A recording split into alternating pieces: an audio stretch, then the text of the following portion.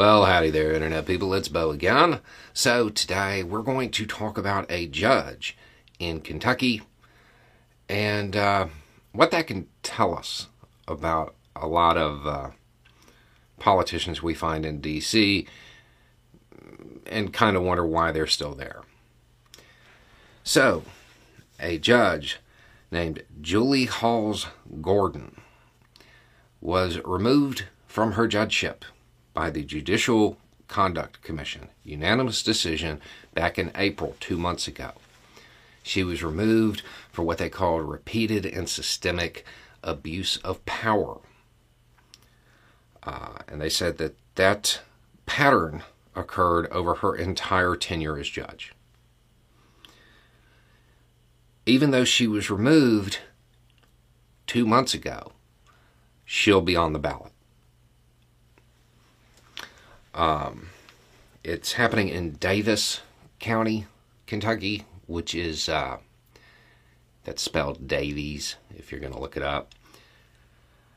And what happened is they had one family judge, and now a second position has opened. And basically, anybody who fills out the paperwork is going to be on the ballot.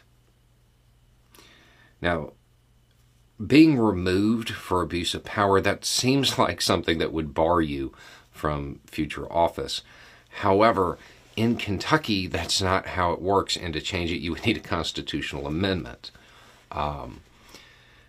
And the only ways that she could really be barred from future office is by an act of the General Assembly, or if, like, she lost her law license.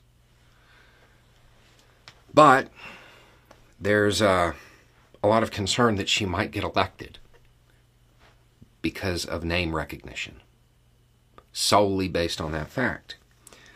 If she is on the ballot and people recognize her name, and a whole lot of other people are on the ballot because anybody who files will be on it, she may end up coming out on top.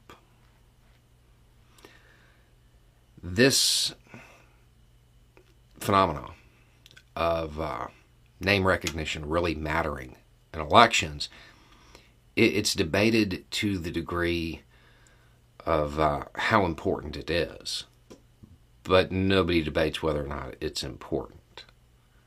For a lot of politicians, this is how they stay in office. That name recognition. That's why incumbents are harder to beat, because people know them. Sometimes it's, the devil you know, and sometimes it's just a matter of the voters not being informed about the candidates and just going off of the name that, well, seems familiar. We're going to see exactly how important name recognition is here. If she wins, that's a pretty clear sign that name recognition is incredibly important, and maybe more important than a lot of people give it credit for. Now, people have asked, what's going to happen if she is elected to the new judgeship? I honestly don't know. I'm not sure in how it works in Kentucky as to whether or not the Assembly could remove her from a different office for acts she committed, in the first judgeship. I'm not sure how that works. It is definitely going to end up being a unique legal situation up there that will eventually probably make national news. Anyway, it's just a thought. Y'all have a good day.